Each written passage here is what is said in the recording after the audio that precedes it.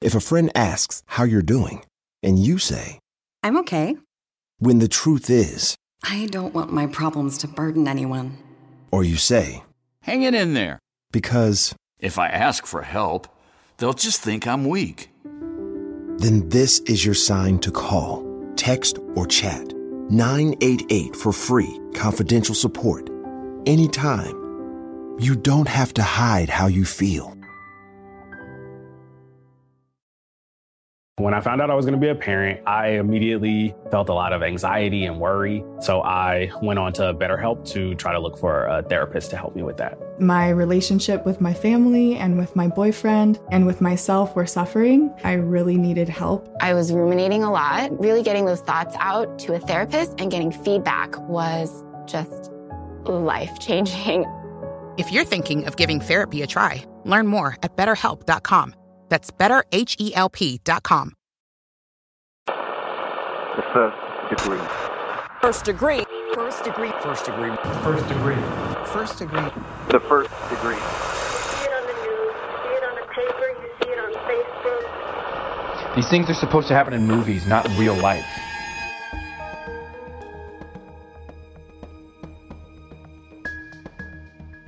I didn't know 10 years before she was holding my daughter as a baby that she had murdered somebody.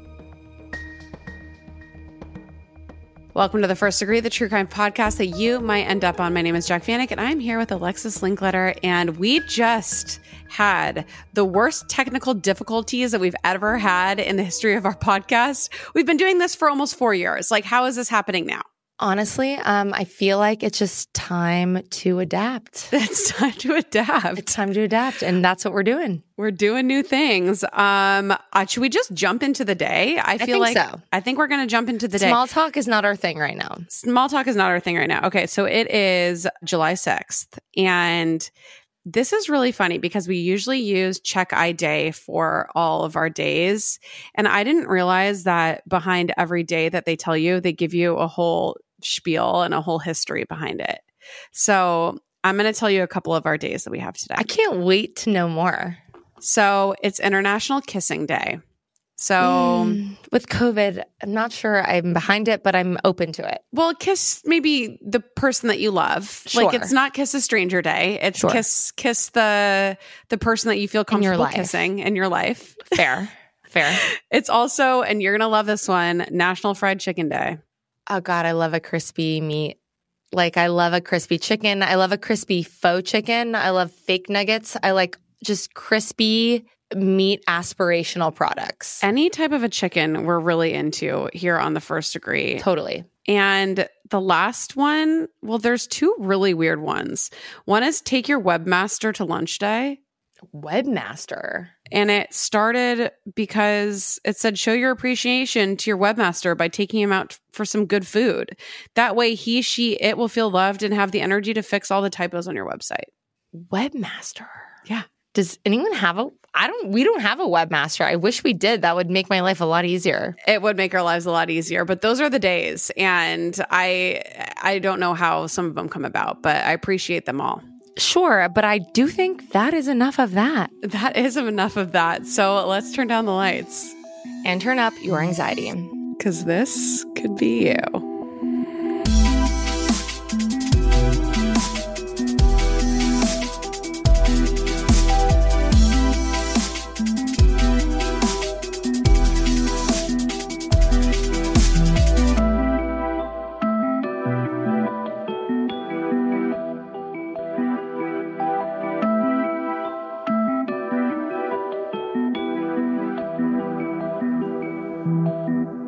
So, have you ever met someone who everyone liked? Somebody who always had a big smile on their face, and someone who was nice to everyone in the room. Someone who was generous. Someone who was outgoing and personable. Someone who everyone appeared to love and be obsessed with. Everyone liked this person except for you. And you couldn't put your finger on why this person made you feel uncomfortable, or why this person made you feel the way you felt. And you kind of felt crazy at times because no one else saw it.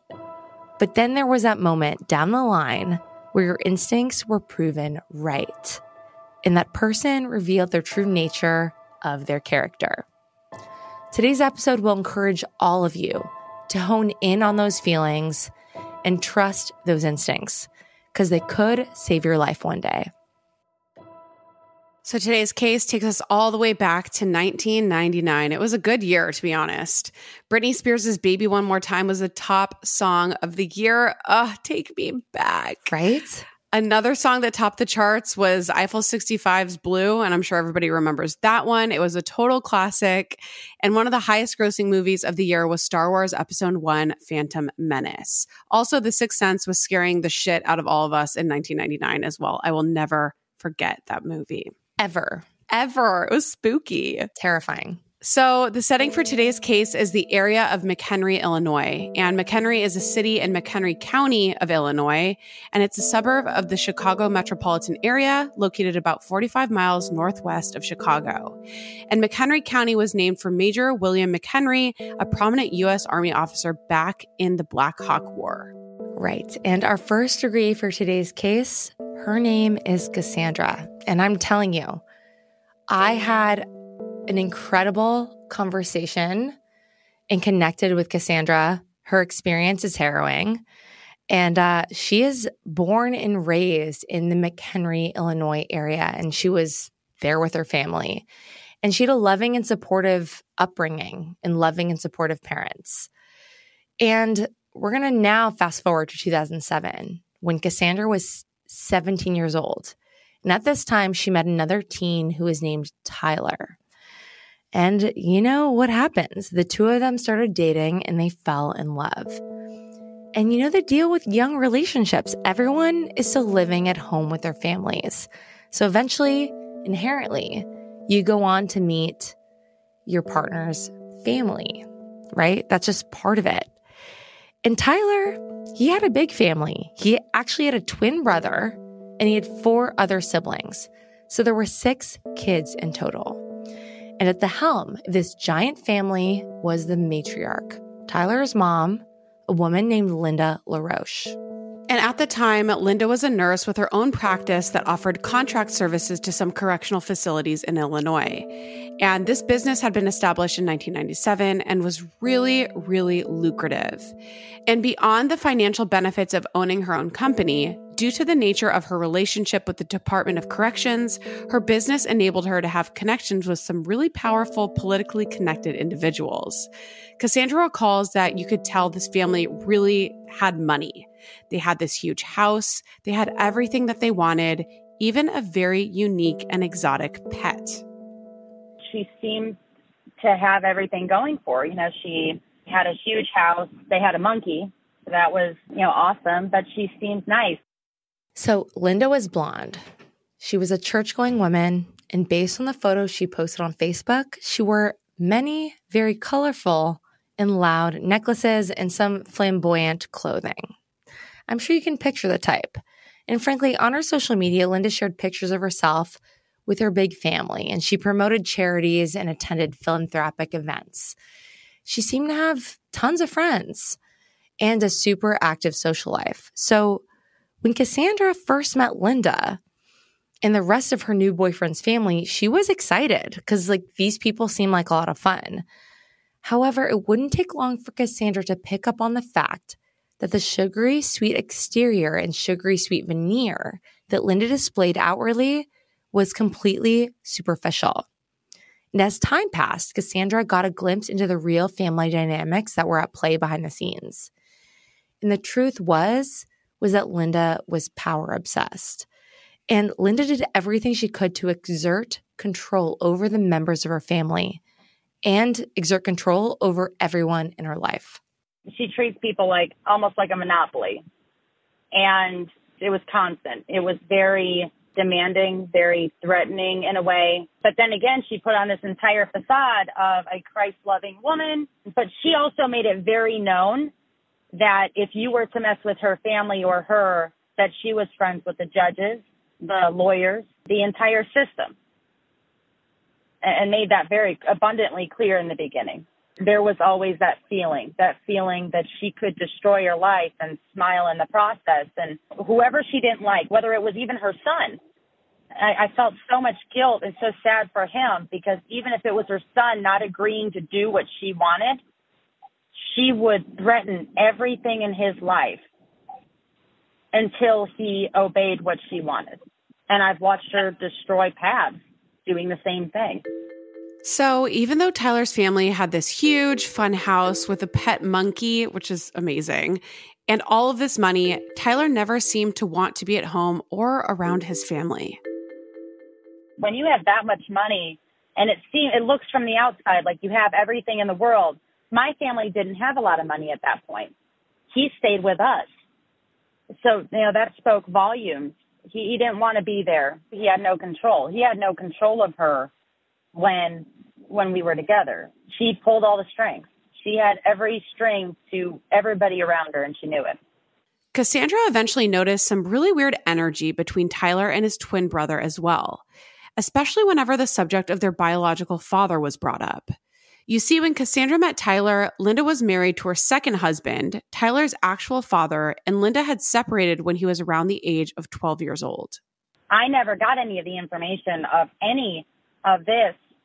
And anytime he brought up his dad, his twin, Taylor, was always there and always got, way too aggressive for no reason, and just kind of continued to tell him to shut up and to stop talking and to don't talk, about things that you don't know about, and always shut Tyler down to where he just kind of was dismissive and quiet. And that's why he ended up staying with us, is because his family just wasn't, it was constant. And he felt like he actually had a place that he could be himself. So, as we said, Cassandra and Tyler spent the majority of their time with Cassandra's family, and their young love really flourished. That was until something unexpected happened. Cassandra found out that at the young age of 17, she was going to become a mom. She was shocked and scared with this news, but she knew immediately she was having this baby. And Cassandra knew it was going to be hard, but she also knew it was going to be worth it. Of course, with both Tyler and Cassandra being so young, this was exciting and also terrifying all at the same time. But of course, after the baby was born, Cassandra was thrilled and totally in love with her new daughter. And while becoming a mom was an adjustment, Cassandra was really a natural. However, the post-baby bliss was relatively short-lived, because before their daughter turned 1 year old, Tyler completely pulled the rug out from under Cassandra, and he disappeared. He actually left a year after she was born and just moved to Florida. Not a word. We were living together. He lived with me. He went back to his mom, and that is where this began. I saw an entirely, a bit of a different side of this woman. I didn't even know he left. He told me that he was going to go to his mom's for a few days and, think about things and stuff like that. I find out through a MySpace post that he's on his way to Florida. He drove a Honda with a stick, so he thought he was going to be a NASCAR driver in Florida. His mom told him he could do it. Cassandra would eventually come to learn that it was Tyler's mother, Linda, who encouraged him to abandon his new family and relocate to Florida, where he could pursue his dreams of becoming a NASCAR driver. So according to Linda, a baby didn't have to hold Tyler back from living his life and reaching his full potential. There were messages back and forth. She messaged him saying, basically, just because you have a kid, it doesn't mean you have to lose your life over it. He moved to Florida because in his mom's mind, she wanted all of her sons to live in Florida. She wanted every one of her kids to move to Florida, and she would pay for it, and everything would be great. And even his twins said that he didn't agree with what he was doing. He always talked about him like he was just a piece of shit, which, sucked. But at that point in time, I'm like, yeah, somebody agrees with me. He's a piece of shit. So Tyler's decision to leave Cassandra and their daughter behind was heartbreaking and confusing. You can imagine. Now Cassandra was a single mom hovering around the age of 18. And right after the trauma of Tyler leaving, Cassandra held on to this hope that maybe, just maybe, things would work out between them. Maybe Tyler would change his mind. Maybe he'd come back. And maybe they could be the family she dreamed of. So as a result, she maintained contact with Tyler's mother, Linda, and would get together with her periodically. Because on some level, Cassandra hoped that Linda would persuade Tyler to ultimately do the right thing and step up as the father that their daughter deserved. I was in so much pain and so upset that I almost, I would talk to her. I would try to just kind of keep up the relationship because in my mind, I'm like, okay, if I talk to her, then maybe one day whenever, he figures out whatever he's doing, then I'll be able to talk to him. Thankfully, regardless of Tyler's presence in her life, Cassandra had a really solid support system in her parents who could see that these meetings she was having with Linda were not healthy or productive at all. It took a lot of talking from my parents to make me realize that, that feeling I'm having, because I would come back and repeat the things that she said, and I would have this bad feeling of it didn't sound like somebody caring. It sounded like somebody that was planning on, just kind of stockpiling everything she could for a later date. It started to click for Cassandra that Linda was working to manipulate her. But to what end? She wasn't really sure. But Linda's intentions would eventually become clear. The last time I saw her, she wanted to have lunch. And when I did, she told me and made it abundantly clear that if I decided to pursue this in any way or go after him or her family in any way, that she would assure that not only would I lose my daughter, but that she would make sure my family would pretty much lose everything that we had. And that wasn't all that Linda had to say at this lunch. In fact, Linda had plans, real plans. Linda planned to eventually move to Florida herself, where she had already sent her son Tyler to avoid his responsibility as a father. And Linda wanted all of her kids to be in Florida, right where she was going to be.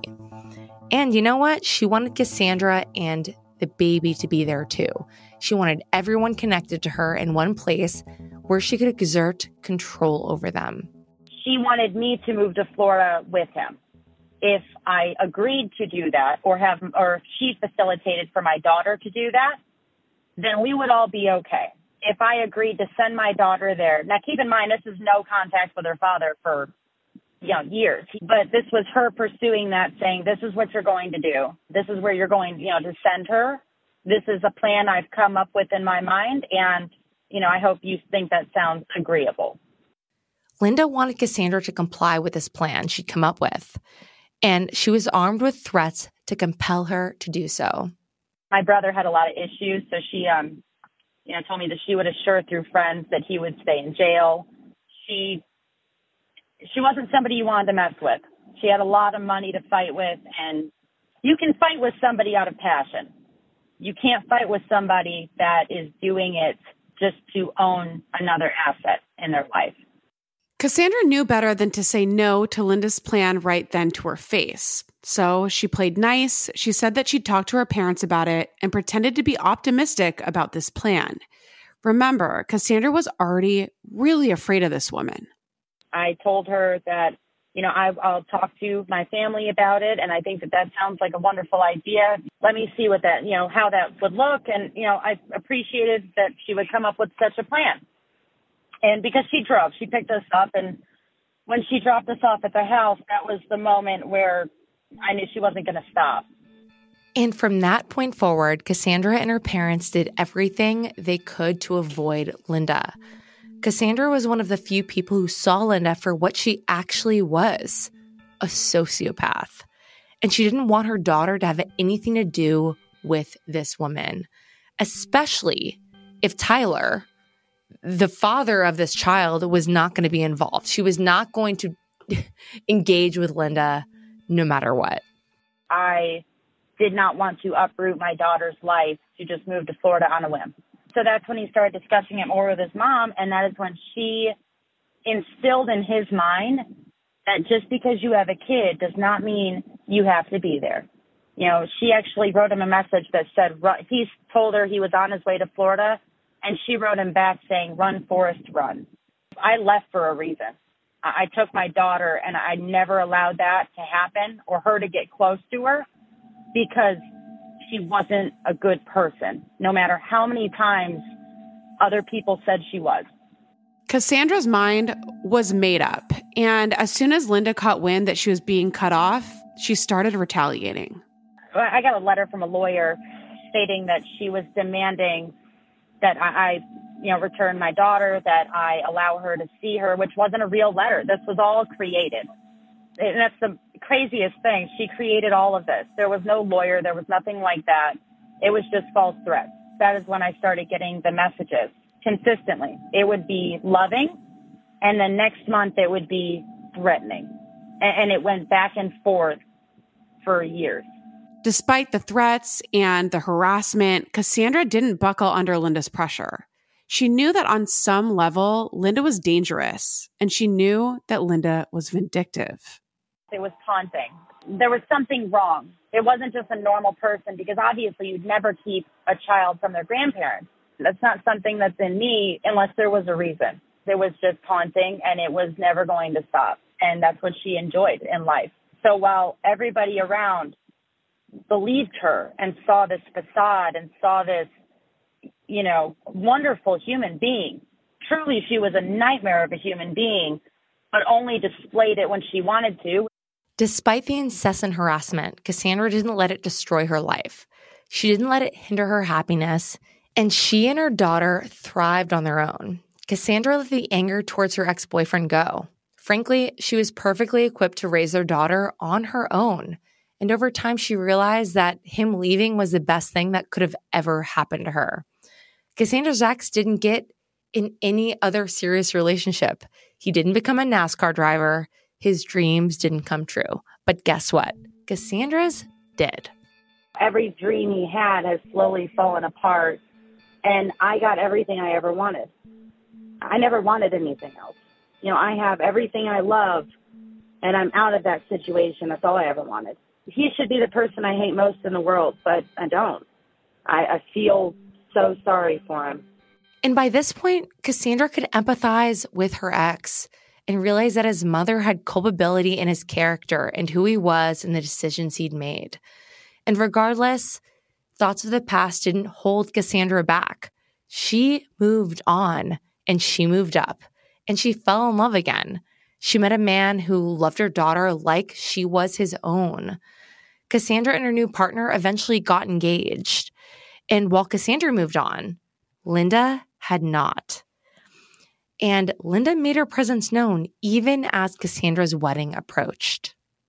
This woman came out of nowhere. This is years down the road. And she contacted everybody on my husband's side of the family to let them know, basically a side part of the story, to let them know that she was the victim in all of this and that she has been kept from everything she loves, which would be my daughter and I, so much. And they wanted them to know what kind of person I was. So those are those kind of narcissistic tendencies. That it didn't apply, it didn't matter, but she felt the need to do it. Despite her best efforts, Linda had no success in infiltrating the lives of Cassandra or her daughter. Cassandra built this beautiful life, and her daughter continued to grow into a happy little girl and then into a happy preteen. There were still Linda flare-ups where she'd make herself known and, come out of the word work every so often. But Cassandra, she'd just gotten used to it, and she didn't let this whole thing bring her down at all. And this brings us all the way back to 2019. And at this point, Cassandra's daughter was 12 years old. And it's this kind of pesky age now, I guess, in this age of technology, where kids want to get on social media for the first time. And in fact, Cassandra recalls the day that her daughter signed up all on her own for her own Facebook account. I was packing my bags to go to my best friend's engagement and surprise her in Florida. And that was when my husband told me my daughter opened a Facebook and he didn't see an issue. The first thing I said to my husband, I said, she can't have a Facebook. And he looks up, he goes, why? And I said, who is going to find her if she has a Facebook, Dustin? So, of course, one of Cassandra's biggest fears was that Linda would make independent contact with her daughter. It's what Linda promised to do. Linda promised to haunt Cassandra and her daughter for the rest of their lives. So when Cassandra's husband mentioned that their daughter created a Facebook, Cassandra had an immediate reaction and reminded him of the risks associated with that. And he said, oh my God, oh, okay, no, I'll handle it. Just let me take care of it. So, of course, Cassandra's husband gets on Google and he's looking up to see if Linda has a Facebook. And he's basically looking up to see what Linda has been up to. How big of a threat was she? I keep packing. He starts looking into it. He said, I was just wondering if she even still lives in Illinois. And I was like, I have no idea. And as I'm throwing stuff in, he says, what's the last, LaRoche, right? And I said, yeah, I spelled it for him. At this point, Cassandra's husband's eyes remained fixed on the results that he searched. And he paused. And he says, Linda LaRoche arrested on charges of first-degree murder. I said, no, Dustin.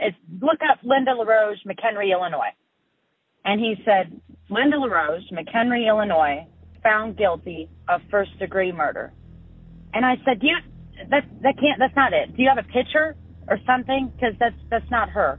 And he turns the phone around, and I kind of dropped to my knees.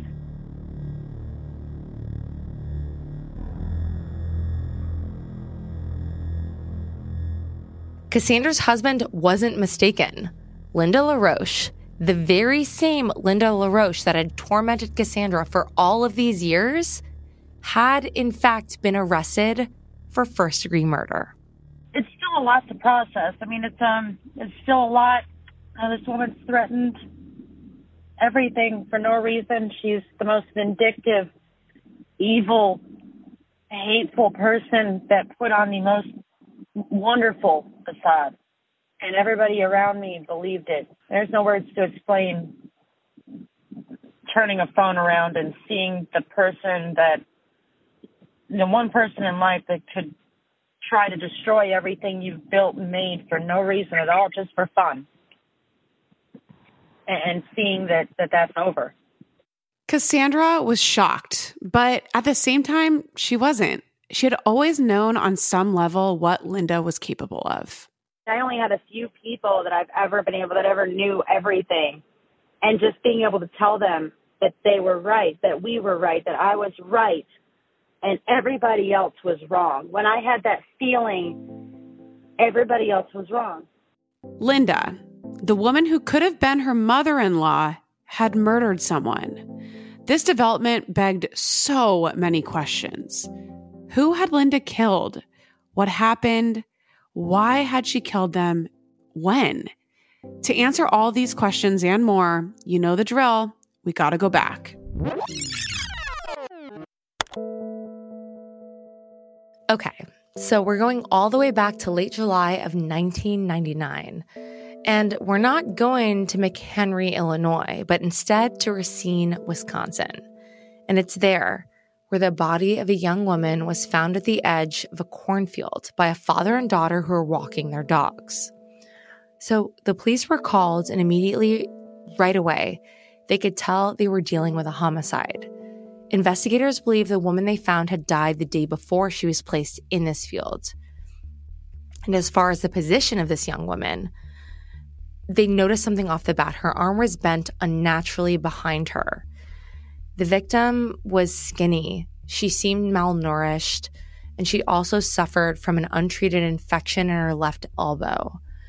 It seemed as though that this woman had suffered both neglect and abuse on a long-term basis. The police were horrified. And this victim had also exhibited signs of possible chemical burns on 25% of her body, and also road rash, suggesting she may have been dragged at one point. This woman had also suffered a broken nose, broken ribs, and she had what was referred to as cauliflower ear, which was caused by being beaten in the ear or having her ear pulled on over and over again. It's something that boxers get from being hit in the ear constantly. So on the same ear that had been deformed, this is horrifying. And to top it all off, police also observed that it appeared this victim had suffered sexual assault as well. The injuries this young woman had sustained were horrifying. Wisconsin law enforcement jumped into action to work to identify the victim as well as identifying the perpetrator who took her life. But identifying this woman would prove to be extremely difficult. There were no women in any missing persons database that matched the description of this victim. Investigators estimated that she was likely between the ages of 18 and 35 years old. Her teeth were examined, revealing front incisors that protruded from her mouth, and her teeth had been completely neglected. There was decay, and several teeth were missing. She had curly hair that was reddish-brown, that was collar length, and appeared to have blonde highlights. And as far as eye color, it was really difficult to discern, but it was listed as brown, green, or hazel. She had 2 earrings in each of her ears. She was found wearing a man's shirt that was gray with a floral design on the front. All of this information about this mysterious victim was circulated via the media, but no one came forward with any information that could help identify who she was. Right. And as time passed, this victim was given several nicknames, one of them being the Racine County Jane Doe. I mean, this was a case that circulated widely. Another one was Crystal Ray. And although her real name was unknown, the people of Racine honored the life of this victim with a custom gravestone that read, quote, daughter, Jane Doe, along with the dates and discovery of her burial, with the phrase gone but not forgotten.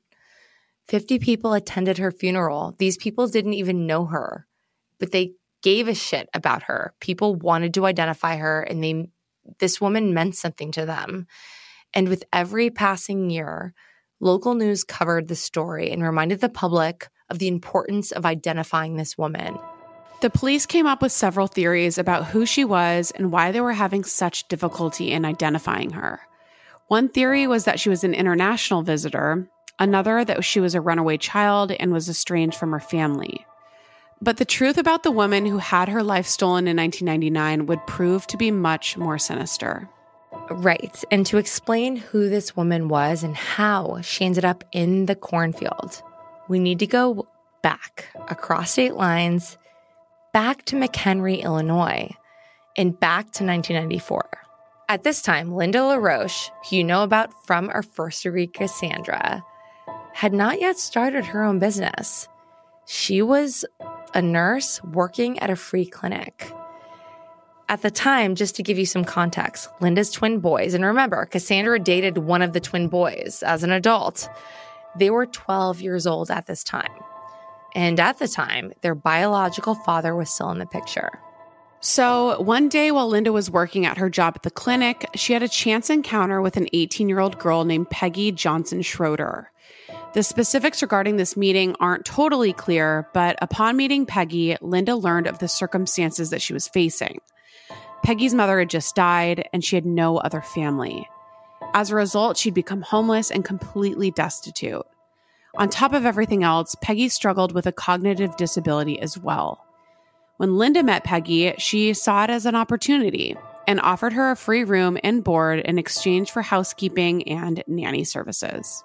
Her mom passed away and her dad passed away, and she didn't have that support system that I do or other people do. So she was basically free for all for a psychopath.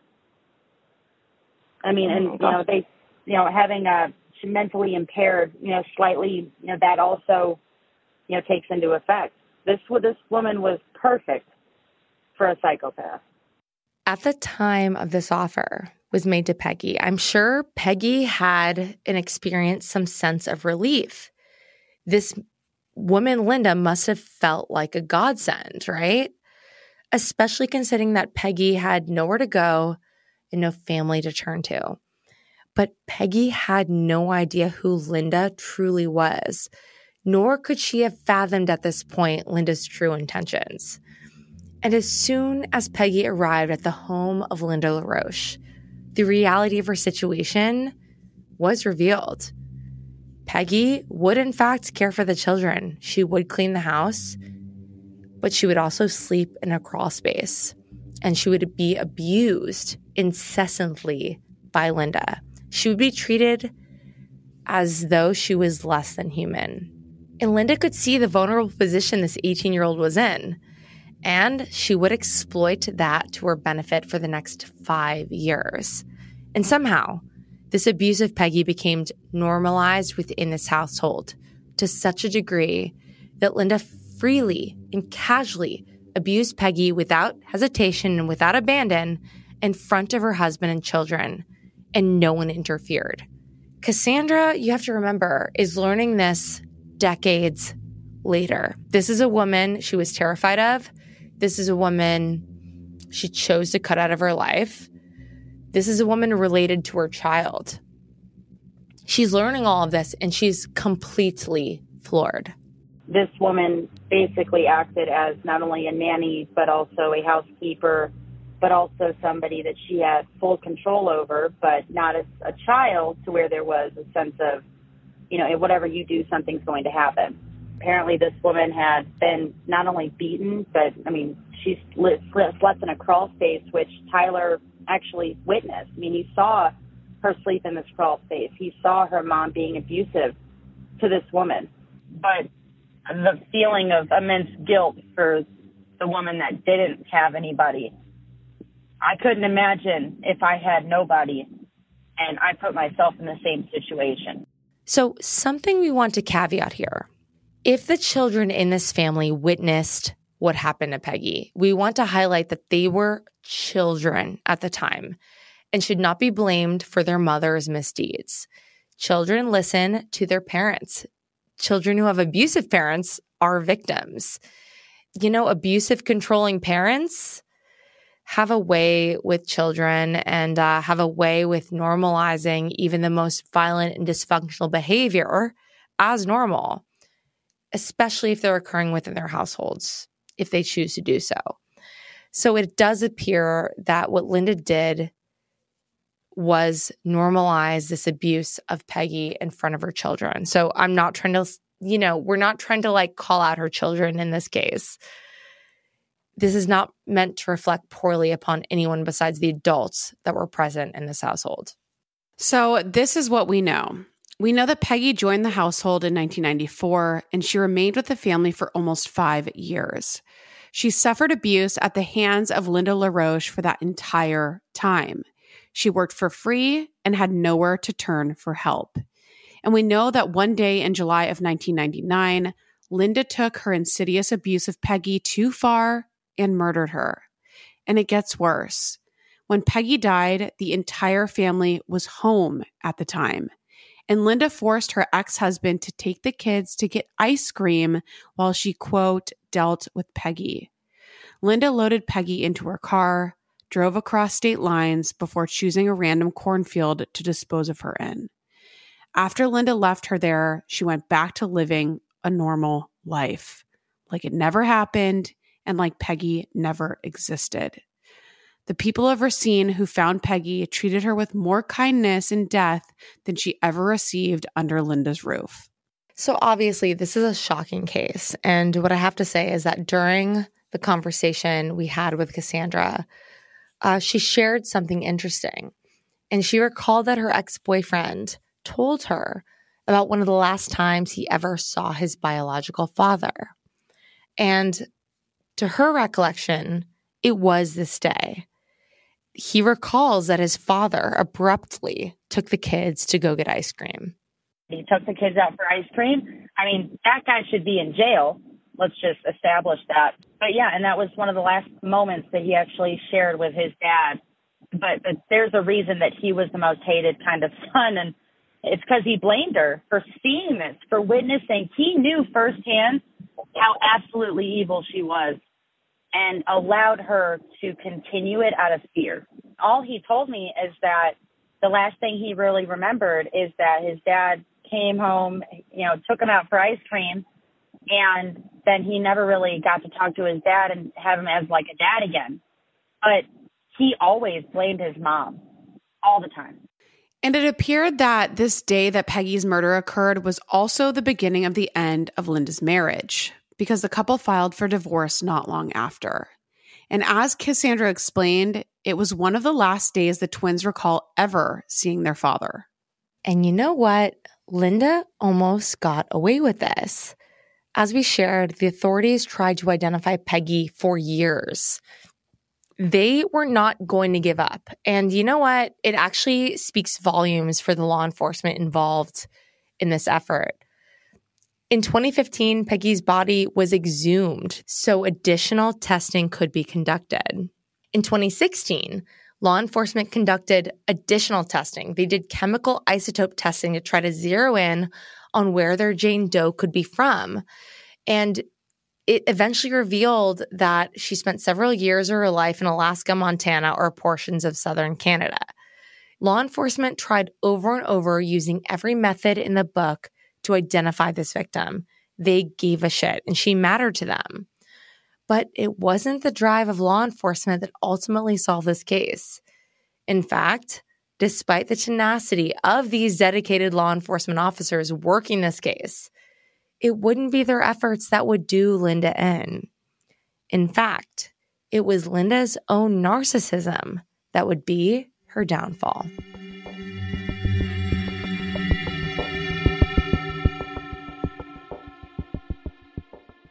We could try to explain what it's like to get your work done on a John Deere mower, compact tractor, or Gator XUV.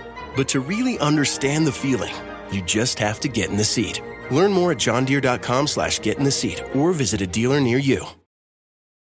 When I was growing up, I took French in high school, but I could never get the language to stick. I wanted to be fluent so bad, but it never happened. I just couldn't focus and I couldn't practice enough, and it didn't work. But thankfully, there's Rosetta Stone, which is the most trusted language learning program, and it's available on desktop, or it can be used as an app on your phone or tablet. Rosetta Stone is different. It immerses you in so many ways. And with its intuitive process, you can pick up any language naturally. First with words, then phrases, and then sentences. And before you know it, boom, conversations. Plus, with Rosetta Stone's true accent feature, you'll get feedback on how well you're pronouncing words. It's like having a personal trainer for your accent.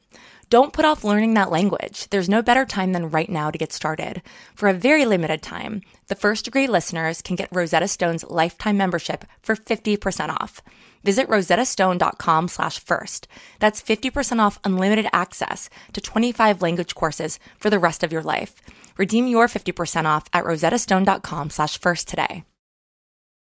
Okay, so it comes as no surprise that I have absolutely no idea how to cook. I don't want to learn how to cook. It's not really my thing. But when I tried Factor meals, it was a freaking game changer. So Factor's fresh, never frozen meals are dietitian approved and ready to eat in just 2 minutes. Yeah, 2 minutes. So no matter how busy you are, you'll always have time to enjoy nutritious, great tasting meals. So the first time I tried Factor meals, I was actually blown away because I'm like, that's it. That's all it is. 2 minutes. And the meals are so delicious. With 35 different meals and more than 60 add-ons to choose from every single week, you'll always have new flavors to explore. And you can treat yourself to restaurant quality meals that feature premium ingredients like filet mignon, ooh, fancy, shrimp, and blackened salmon. Like I said, they're so easy to prepare. I love them. So head to factormeals.com/degree50 and use code degree50 to get 50% off your first box plus 20% off your next month. That's code degree50 at factormeals.com/degree50 to get 50% off your first box plus 20% off your next month while your subscription is active. It's almost summer, and the best and most sustainable way to shop for a new season is on therealreal.com. The RealReal is the largest and most trusted source for authenticated luxury resale. It's the only place you'll find brands like Hermes, Cartier, Prada, Dior, Staud, Zimmermann, Jacquemus, and more for up to 90% off retail. 10,000 plus new arrivals land every single day from hundreds of brands you love, all authenticated by a team of in-house experts. Whether it's that perfect wedding guest look, a new summer sandal, an updated beach tote, resort wear for your summer vacation, you're bound to find exactly what you're looking for, plus deals you won't get anywhere else on therealreal.com. Visit therealreal.com and use code FIRST at checkout for 20% off. Terms apply.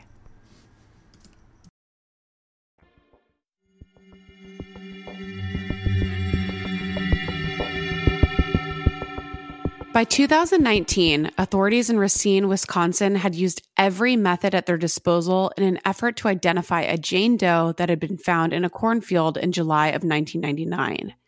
They used every forensic technology that they could, and they still could not identify the young woman. So let's discuss what Linda LaRoche was doing in 2019. She was living in Florida, and as a reminder, Florida is where Linda wanted Cassandra and her daughter to move to also. Cassandra refused, and in the years since she'd last seen Linda, she built this beautiful, happy life with her husband and daughter, who was now 12 years old. Right. And while Linda was in Florida, she had sort of crafted this new life also, and she crafted an image. Her Facebook, if you looked it up, was peppered with one picture after the next, where Linda was portraying herself as this family-oriented woman. In fact, in September of 2019, Linda posted a graphic that read, quote, "Do the right thing, even when no one is watching. It's called integrity." And another one of Linda's Facebooks read, "Above all, be honest and kind. Treat people with love and forgiveness. Don't tolerate or disrespect." And she also posted this photo of a log cabin style mansion, writing, "My horse ranch in Northern Illinois. Heart." Yeah, I mean, she was bragging all over social media, but besides living in Florida at this time, and besides visiting her Illinois horse farm, and besides buying tacky necklaces, that's my observation after seeing her Facebook, I'm going to let you all guess what else Linda was doing. She was drinking. She was drinking a lot.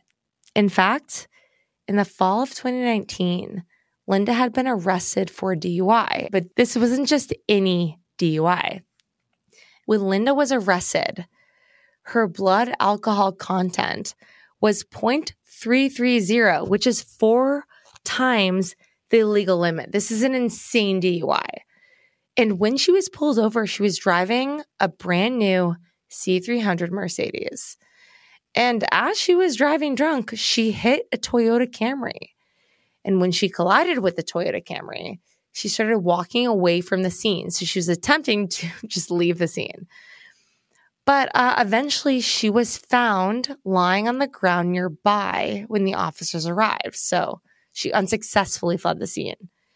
And the driver of this Camry told responding officers that Linda's Mercedes had crossed over the median and thus causing the crash, which only left minor damage to both cars. The report also noted that Linda didn't respond to the officers with true words. In fact, she only communicated with grunts and mumbles. Also, the police searched her purse and they found little tiny bottles of banana-flavored schnapps when they looked in there. Gross.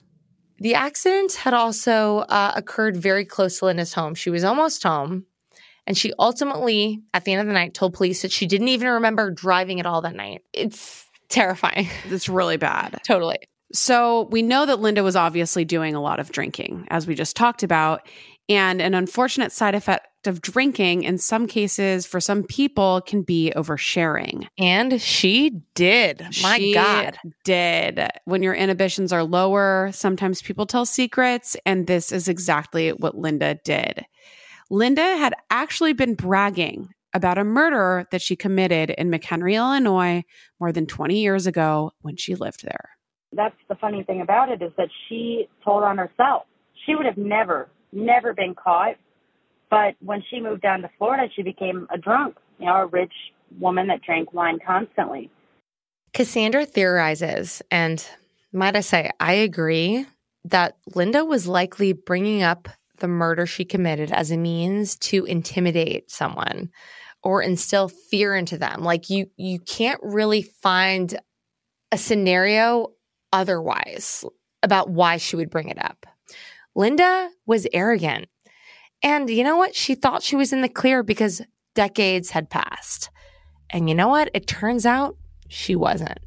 Basically what happened is an anonymous tip came in from Cape Coral, Florida, to a police department saying that there was a woman named Linda LaRoche that I was talking to and told me she killed somebody in McHenry, Illinois 20 years ago and never got caught. And so that was when the police started looking into it and connected the dots. She would have never been caught if she didn't open her mouth. But she was so proud of herself. Thinking 20 years down the road, she had to say something eventually. So, with this anonymous tip from Florida, Racine, Wisconsin law enforcement finally had a lead to follow with the hope of finally identifying their Jane Doe who had remained nameless for so many years. Investigators in various jurisdictions that were involved began communicating and making connections. And it was this tip that would eventually help Racine, Wisconsin investigators finally identify their victim Doe as Peggy Johnson Schroeder. And once Peggy was identified, it was very easy for law enforcement to put the rest of the puzzle pieces together. Because you know what? It seems like Linda's kids were like itching to tell the truth. They were interviewed, as was Linda's ex-husband. And they all admitted to what they'd seen under their roof between the years of 1994 and 1999. And we haven't seen the transcripts of Linda's children's testimony, but the reporting on the subject paraphrased what they discussed. Her children described that Peggy often had signs of injuries caused by Linda. They also recalled that Peggy had been forced to sleep in a crawl space under the home. They recalled how Linda would be verbally and emotionally abusive to Peggy, which often entailed Linda screaming at Peggy like an animal. One of Linda's children, and we don't know which one, ultimately testified that they recalled seeing their mother stabbing Peggy in the head with a pitchfork. And honestly, it's the most deplorable, disgusting, and horrifying stuff I've ever heard. The fact that Peggy experienced this, that she had nowhere to turn, it's heinous. And what's even more heinous and disgusting is that Linda forced her children to bear witness to the sickening treatment of this innocent woman. So Linda's former husband spoke with authorities as well and testified about the day that Peggy died. And he could recall it pretty well. He recalled coming home from work that day to find Peggy dead on the floor. Linda was there, and she told him that Peggy had overdosed and she was going to take her away. Linda's ex continued and said that Linda asked him to take the kids to go get ice cream, which he did. And then 2.5 hours later, Linda returned without Peggy in tow. No one in the family ever saw Peggy again. Right. And at this point, we're going to pivot back to Cassandra, because what's crazy about this is that she was in a relationship with one of the children in this household. She learned about all this stuff when her daughter, 12 years later, was innocently trying to make a Facebook account.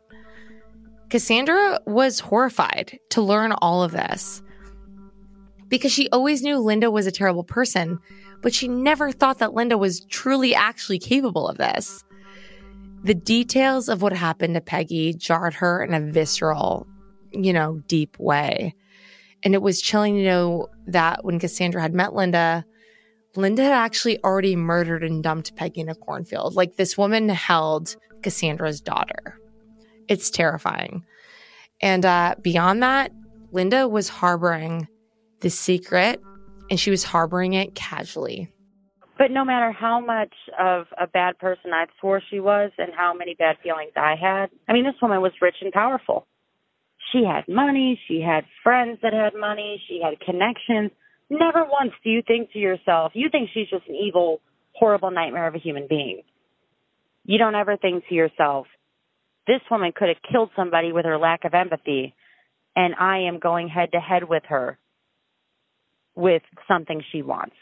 Linda was arrested on November 5th of 2019 and charged with first-degree intentional homicide and hiding a corpse. She was ultimately extradited from Florida to Wisconsin to stand trial for Peggy's murder.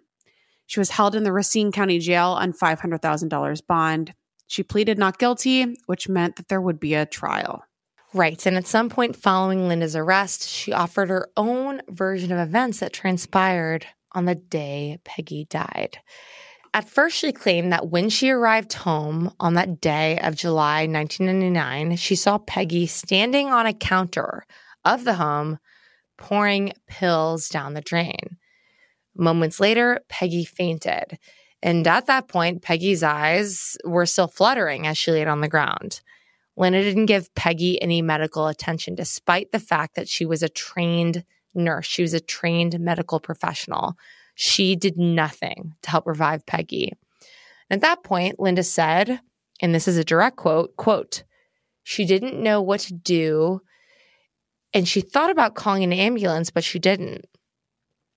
Linda then said that she could no longer handle Peggy and that she dropped her off at Peggy's grandmother's house. Basically, she's claiming that Peggy was still alive when she dropped her off somewhere that grim day. And there was a big problem with Linda's story. The autopsy of Peggy's body disputed the alleged overdose, as toxicology tests also proved negative. Peggy's grandmother was also still alive, and she denied ever meeting Linda, let alone seeing Peggy on the day in question. And it turned out Peggy's family had tried to locate her over the years. And in fact, one of Peggy's aunts had also worked to find Peggy back in the 90s and even ran an ad in the paper looking for her. Peggy was loved, and Linda had no right to take her life from her. But once Linda was in custody, she continued to change her story. In her next version of events, she claims to not know who she left Peggy with on the last day that she saw her. Then she changed it again, claiming that she drove Peggy to Wisconsin and let her out on the side of the road and just drove away, suggesting that whatever happened to Peggy to cause her death must have happened after Linda last saw her. Right. And, what we're dealing with here in the trial, in the case against Linda, is that it's a circumstantial case. It's largely circumstantial. But the DA used witness testimony to illustrate a pattern of violence that Linda had committed and perpetrated against Peggy. And the primary witnesses to these disgusting acts were Linda's own children. I actually think it's a weird full circle moment, especially talking to Cassandra. It's like, it was shocking that these children actually testified against their mom, because this mom wielded such control and power over them. But they ultimately did the right thing. They always knew, like, even though she was a bad person, these children always knew what they saw was wrong. And all of Linda's children cooperated with this investigation and cooperated in the case against her. And the prosecution in this case against Linda introduced copious evidence that demonstrated Linda's hatred for Peggy. And apparently, Linda falsely believed that Peggy and her husband were embroiled in an affair. And her aggression and violence towards this teenager seemed to stem from that. And police also uncovered evidence in Linda's phone that revealed that she tried to craft some crazy narrative about Peggy over the years, a narrative that would absolve her of any sort of responsibility in the crime. There were texts between Linda and friends of hers claiming that Peggy wanted to come back and work for the family. In another text Linda sent, she said that she heard from Peggy's grandmother that Peggy was doing great and she was living in Nevada, living happily on her own. This woman went to great lengths to cover up her crime.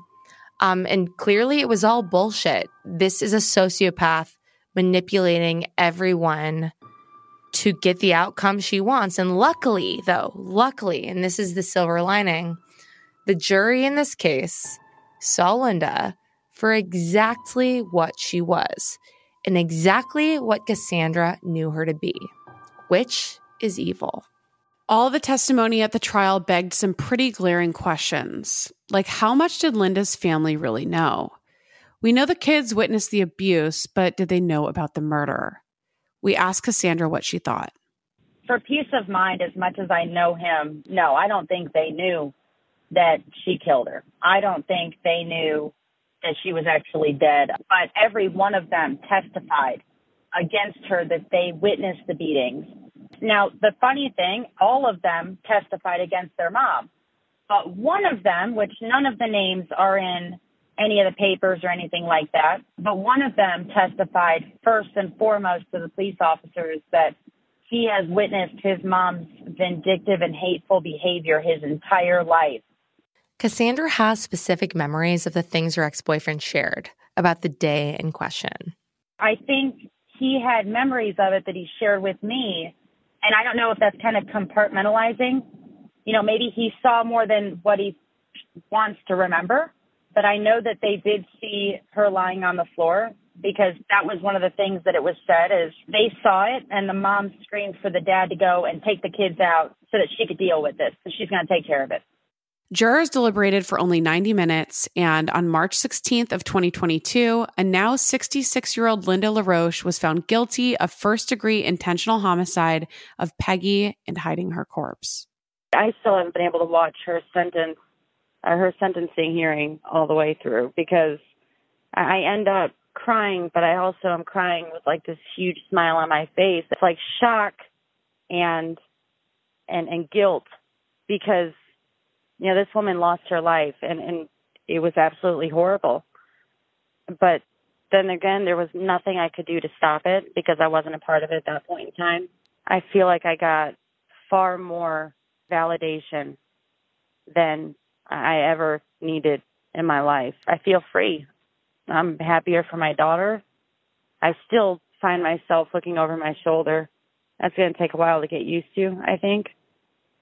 But I feel, I guess, it is a freeing sadness. At Linda's sentencing hearing, members of Peggy's family who wore Justice for Peggy t-shirts spoke out against Linda. Unfortunately, Linda decided to speak too, and through crocodile tears, refused to take any responsibility for her monstrous acts. We hope you have a slow, miserable time in your cage. Family of Peggy Lynn Johnson are not holding back their words to Linda LaRoche. We hope you suffer in the ways Peggy's poor soul did. This is injustice. I'm sorry, I didn't do anything like that. LaRoche at times was interrupted by her attorney to get her comments back on track as she criticized the prosecution's case. I'm innocent. I'm going to fight this to the end. Linda was sentenced to life in prison without the possibility of parole. She will spend the rest of her miserable life paying for the years she stole and also paying for the pain she inflicted on Peggy. She said she nearly had a heart attack in jail due to the circumstances. But on the inside, I think she's manipulated the system. She will never think that she did anything wrong. She will make herself believe that when she's in there, everybody's caring, that, she has fooled the entire world and there must be a rally of people that are coming for me that think I'm innocent. She just has such a false sense of an ego. And I think she sleeps perfectly fine at night, to be honest with you. When Cassandra looks back, she knows she made the right decision all those years ago when she was 17 and she cut ties with Linda. I knew I made the right decision before, but it was really hard to explain it to somebody because you could look at both sides. With how well she played this game, if you would have just let her spiel her side, at the end of it, you probably would have doubted me just because she was so good at it. You can't argue with her. You can't fight with her. You can't go up against this woman because you'll never win. And I learned that the hard way. Trust your feelings. I got my daughter out of there for a reason. Not because she displayed it to everybody. Not because she had to act like a horrible person to everybody in the room, but because there was a feeling that this woman would never stop, no matter who she hurt, just to get what she wanted or to destroy somebody's happiness and somebody's light, just to make her smile. And now, even though Cassandra doesn't have to worry about Linda finding her daughter on Facebook, she knows that one day her daughter will probably learn about Linda. I mean, I look back all the time at the messages I have from this woman. I mean, I have her picture up there and her name, and I just keep reading through the messages thinking to myself that this woman tortured and killed somebody. I'll have to explain to my daughter that that's your grandma. I feel like one day I'll have to answer those questions, and this is going to be a bit of a talk. My 12-year-old is nosy and smart. She's like an adult. She wanted to get a serial killer book the other day because I listen to podcasts all the time. She came up to me a week ago and she goes, "Mom, wouldn't it just be crazy if we knew somebody that killed somebody? I mean, wouldn't that just be insane?" And my husband and I looked at each other like, yeah, I have a feeling when it happens, there's a different emotion, but yeah, that'd be so crazy. You truly never know who in your life could be harboring a secret as horrifying and as dark as the one Linda was. So, like Cassandra said, you have to trust your instincts.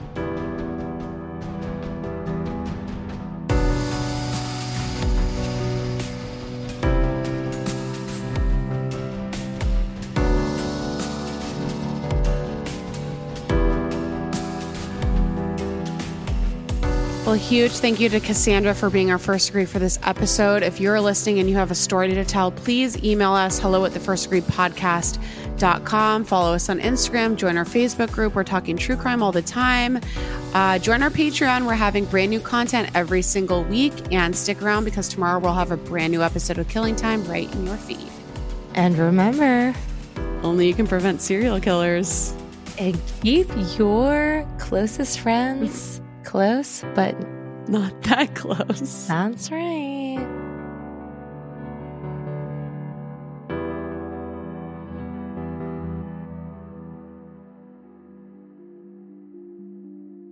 Shout out to Jared Monaco for scoring original music for The First Degree. Shout out to Caitlin Cleveland for being the best producer we could ever have. Sources for this episode include court documents, Fox 6 Now, Law and Crime, CBS 58, the Racine County Eye, the Journal Times, and as always, our first degree guest is always our largest source. You can start your day off right when you find a professional on Angie to get your plumbing right first. Connect with skilled professionals to get all your home projects done well. Visit Angie.com. You can do this when you Angie that.